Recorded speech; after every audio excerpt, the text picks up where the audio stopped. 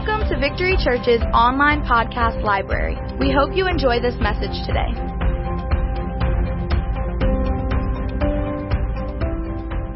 Anyway, I was thinking about, I kept reading the different places in the book of Acts where the different apostles were preaching.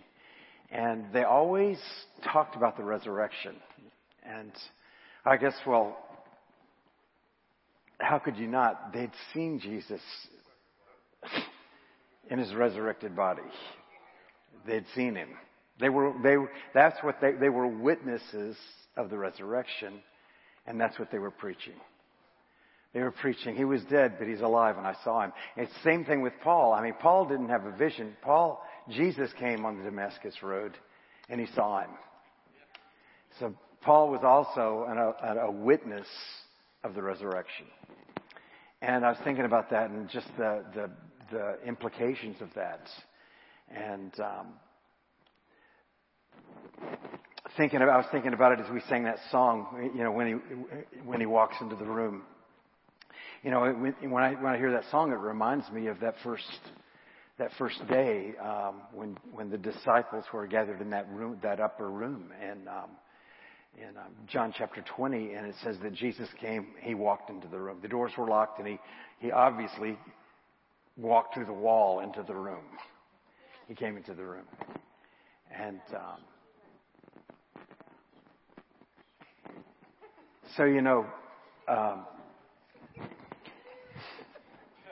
that's what takes place. That's what takes place when today we worship and we worship. We draw near to God. They were talking about drinking. What happens? The Holy Spirit comes. Today, the Holy Spirit comes, and he comes and he walks into the room. He walks into the room and he touches us and he changes us.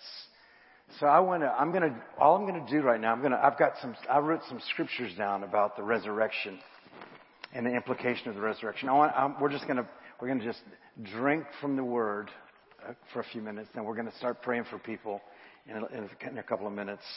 But these are scripture connected to the resurrection in the New Testament. This first one is in Romans chapter 1, verse 4. And in this verse, Paul is describing how the resurrection of Jesus proclaims and affirms that Jesus is the Son of God. So he was declared to be the Son of God with power according to the Spirit of holiness by the resurrection from the dead. Jesus, even up until this point, he's the only person that's been resurrected from the dead. Others have been raised from the dead in their mortal bodies and went back into the grave again. But the only one who's been bodily resurrected from the dead is Jesus of Nazareth. Other people, you die, your spirit goes to be with the Lord, but your body's still in the grave. Right? But Jesus was resurrected from the dead, and his resurrection from the dead, that empty tomb, and him walking around in a human body, not a spirit. He made it very clear he wanted you to touch his hands and to eat with him. He ate, and they touched his hands, and they recognized that he was a physical human in his glorified body. Right? He's the Son of God, and he's the first fruits. That's the kind of body you're going to have. You're going to have that same kind of body, a resurrected, glorified body, like Jesus. You'll be able to be transported. You'll be able to walk through walls. You're going to have a glorified body. It's totally different from anything that you've experienced. Now, so he's declared to be the Son of God with power. Romans 4:25, I love this. He was delivered up because of our offenses. So Jesus was crucified because of my offenses. Say that. Jesus was crucified because of my offenses. That's how you get saved, when you see that. He was crucified for my offenses. But he was raised because of my justification. Because I've been declared righteous. So the resurrection is a confirmation that I'm no longer in my sins. Jesus being raised from the dead, him walking into the room and talking to Peter was a confirmation to Peter that his denial of Christ had been forgiven. He was justified. What is the word justified? It means to be declared righteous. to be just as if I'd never ever sinned before. I've been declared righteous because Christ has been raised from the dead. He's seated at the right hand of God. The next in 1 Peter 1:3. Blessed be the God and Father of our Lord Jesus Christ, who according to His abundant mercy has begotten us again. I've been born again. We've been begotten again to a living hope through the resurrection of Jesus Christ from the dead. So that the very first resurrection day, I just mentioned it a few moments ago. They were huddled in that room and the doors were shut. They were hiding from the Romans, thinking they were going to be arrested next when Jesus came into the room. He talked to them for a few minutes, and then remember what He did? He breathed on them and said, receive the Holy Spirit. And the breath of God, the very essence of God, the same thing that the Father did when He created Adam and breathed into Adam the breath of life came into those 11, or actually 10 disciples. One had committed suicide and one wasn't there that first day. So those 10 disciples that day received the Spirit of God into their life, and they were born again. Have you been born again? Have you been born by the Spirit? Has the Spirit of God entered inside of you and given you brand new life? So I've been born again by the resurrection of Jesus Christ from the dead. And this next verse, Romans 6:4. Therefore we've been buried with Him through baptism into death. The person I used to be has been dead and buried. Everyone say dead and buried. I've been crucified with Christ, and I've been buried with Christ.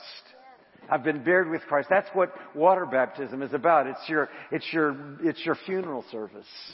That's what baptism is, literally. It's a funeral service. You're given a decent burial to that person you used to be. I'm not that person anymore. It's not a ritual. It's a reality. I've been crucified with Christ. I've been buried with Christ. I've been buried with Christ. Maybe some people in here that need to have some stuff buried. Maybe you need to get baptized. In Jesus' name.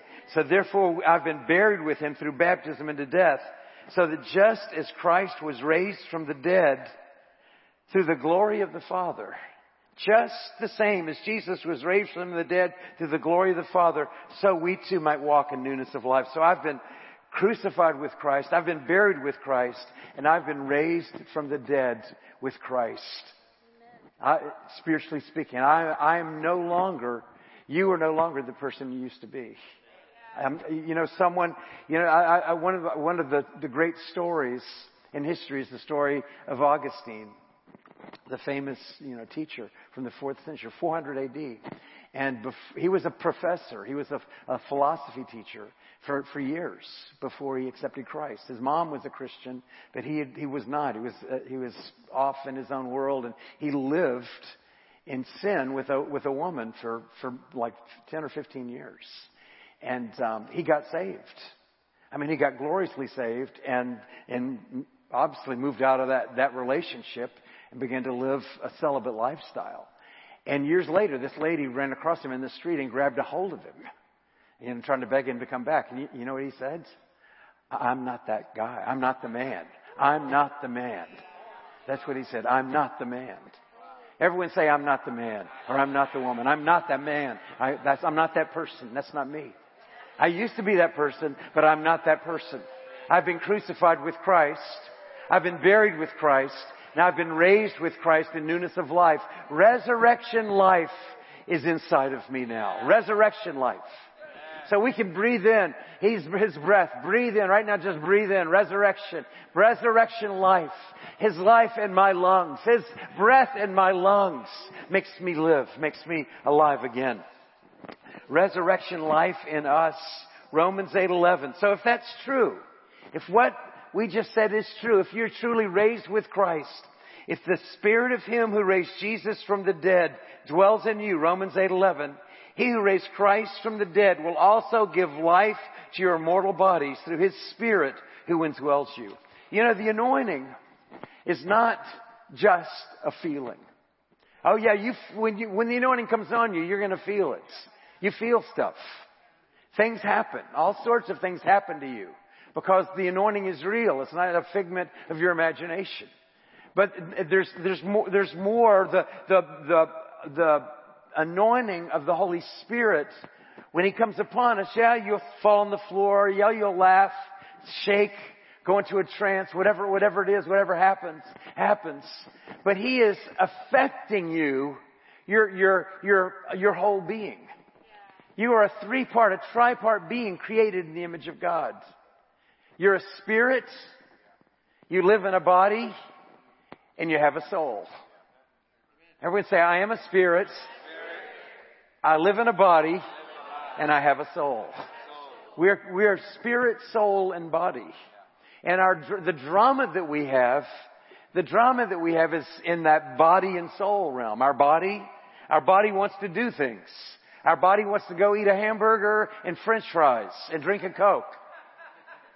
Our body wants to go drink a beer. Our body wants to do whatever it is that your body likes. Your personal pleasures du jour, the pleasures of the flesh. Right? And your emotions, your emotion, your soul, your will and your emotions. They're affected by the things we do. It's up and down like a roller coaster. You're happy when things go good. You're sad when things go bad. People do stuff to you. Things happen. You get scarred and wounded. And you carry that around and the more it happens, the deeper the misery and the depression becomes. But the Spirit of God comes into our life. His anointing comes, and He comes, and He comes, and He comes, and He comes.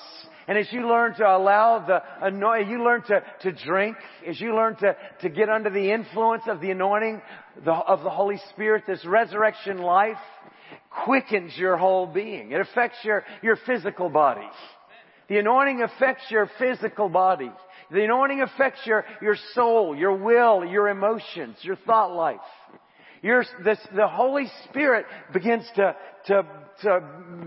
mix together with your spirit. Your human spirit is joined together with the Holy Spirit. And He empowers you and He energizes you and He awakens you so that you're no longer ruled by your body and ruled by your will and your emotions and your mind. But as you walk in the Spirit, you begin to be ruled by your spirit that's been born again and filled with the Holy Ghost. Now this can only happen as you learn to walk in the Spirit as a lifestyle. Drinking is a lifestyle every day. You know, the good news is that your time with the Lord does not have to be just a boring regimen that you go through. It can be a good drinking session. You can just have a good drink. You can drink in your car. You can actually drink when you're driving on the way to work. You can even drink on the job.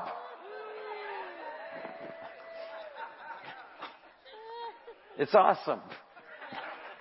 It's an awesome thing. You can actually begin to have a huge drinking problem, and it affects in a positive way. Your whole life starts to get affected. You become a better employee, a better employer, a better husband, a better wife, a better brother, a better sister, a better child, a better whatever it is you are, a better grandparent, whatever you are. So yeah, you need to work on your drinking problem.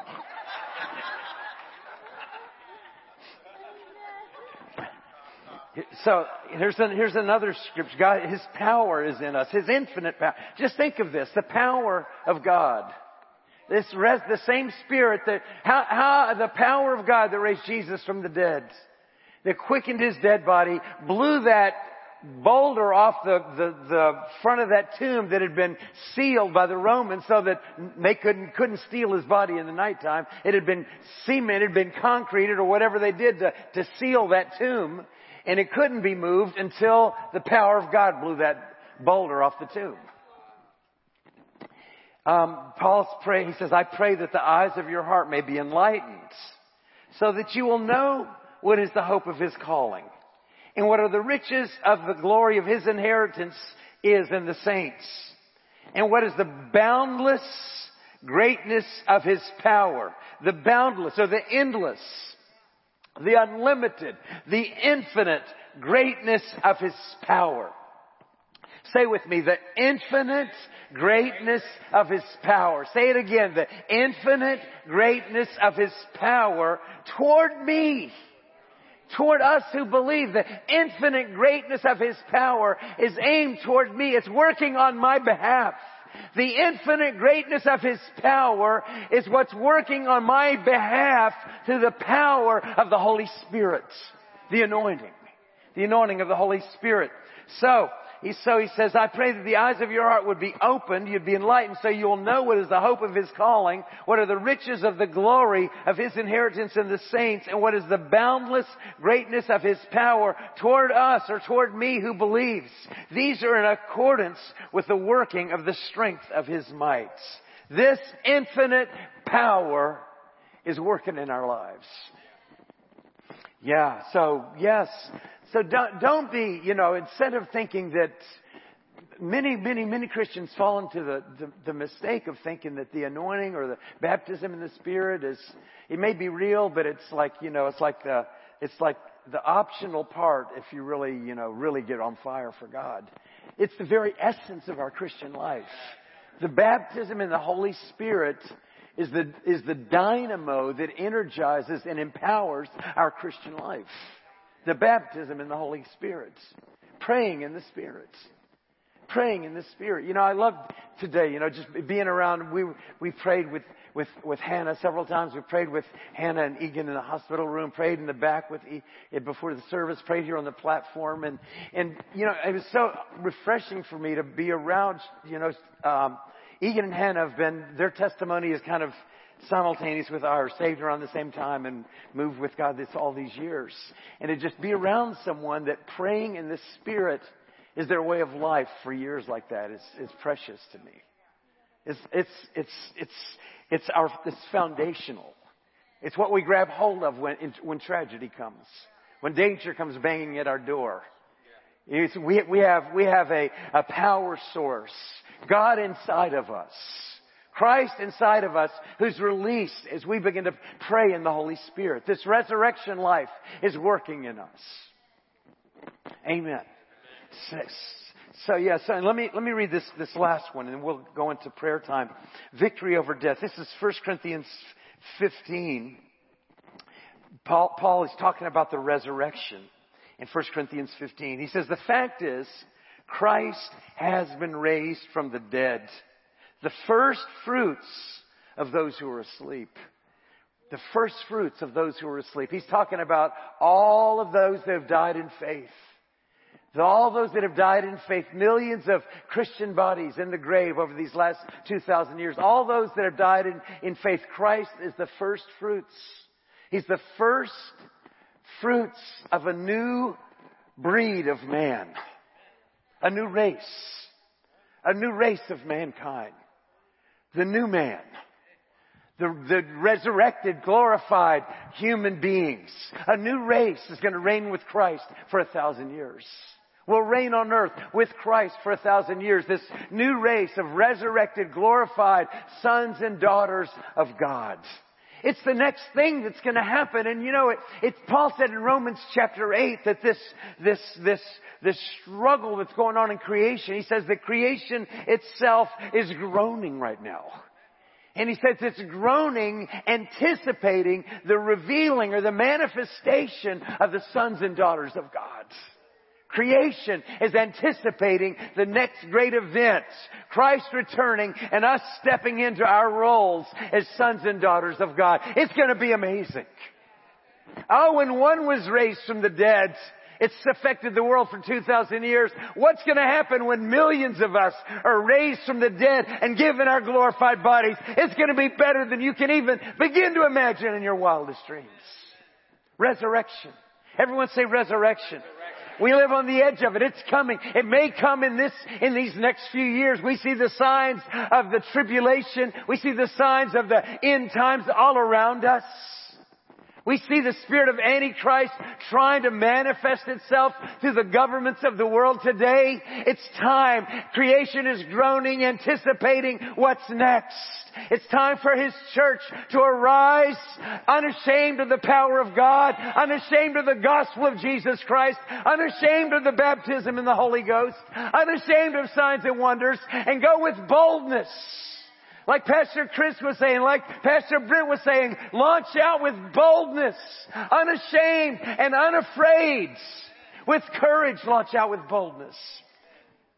The fact is, Christ has been raised from the dead, the first fruits of those who are asleep. For since by a man death came, by Adam, by a man death came, by a man also came the resurrection of the dead. Hallelujah. And then Paul quoted part of two verses, one from Hosea and one from Isaiah. In 1 Corinthians 15, 54 and 55, he said that death has been swallowed up in victory. Where, O death, is your victory? Where, O death, is your sting? You know, we had a funeral actually it was yesterday, for a sister that's been in our church since 1985. She's been in church, every time she could come to church, she was in church for all these 35 years or however, 36 years. And she went to be with the Lord not long ago. And, I was in that funeral service looking at the people. And, I knew a lot of the people there. Some I knew, and I knew people that used to be on fire for the Lord. And I thought, there's such a casual attitude in the world about the things of God. People they act like, you go to a funeral, they act like everybody's going to heaven. Jesus said the majority of people aren't going there. He said it very clearly. He said the way to destruction is wide, and the way to eternity is narrow. Straight is the way, narrow is the gate that leads to eternity.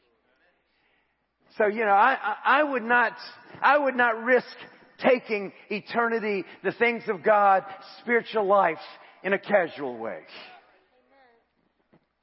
I would treat eternity, the power of the Spirit, this resurrection life, is the most valuable treasure that I have in my life.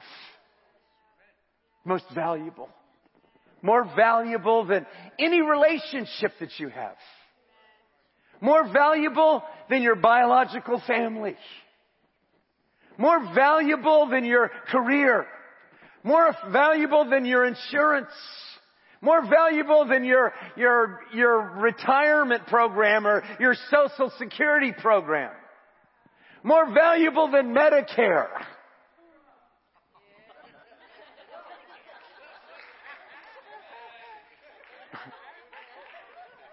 More valuable than diamonds. More precious than silver. More valuable than your house. More valuable than your car that you drive. He is the treasure. This indwelling Holy Spirit is the treasure. He is the treasure.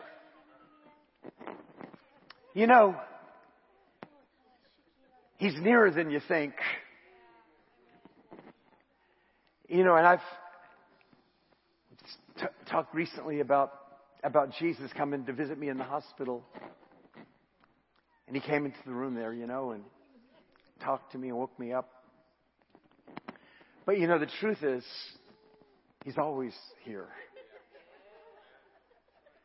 We're just not aware of it. Sometimes we become more aware of Him. But He's right here, right? He's right here. In Manila, back in 1995 when the revival hit there, they started calling the revival there the In Your Face revival. Because Jesus was right here. He was right here. He wasn't far off. He was right here. And that's where He is. He's right here. He's around you. He's around you. He's behind you. He's before you. He's in front of you. We're wrapped in Him continually. It's just being open in your heart and taking. That's what drinking is. Opening your heart to that, to His nearness.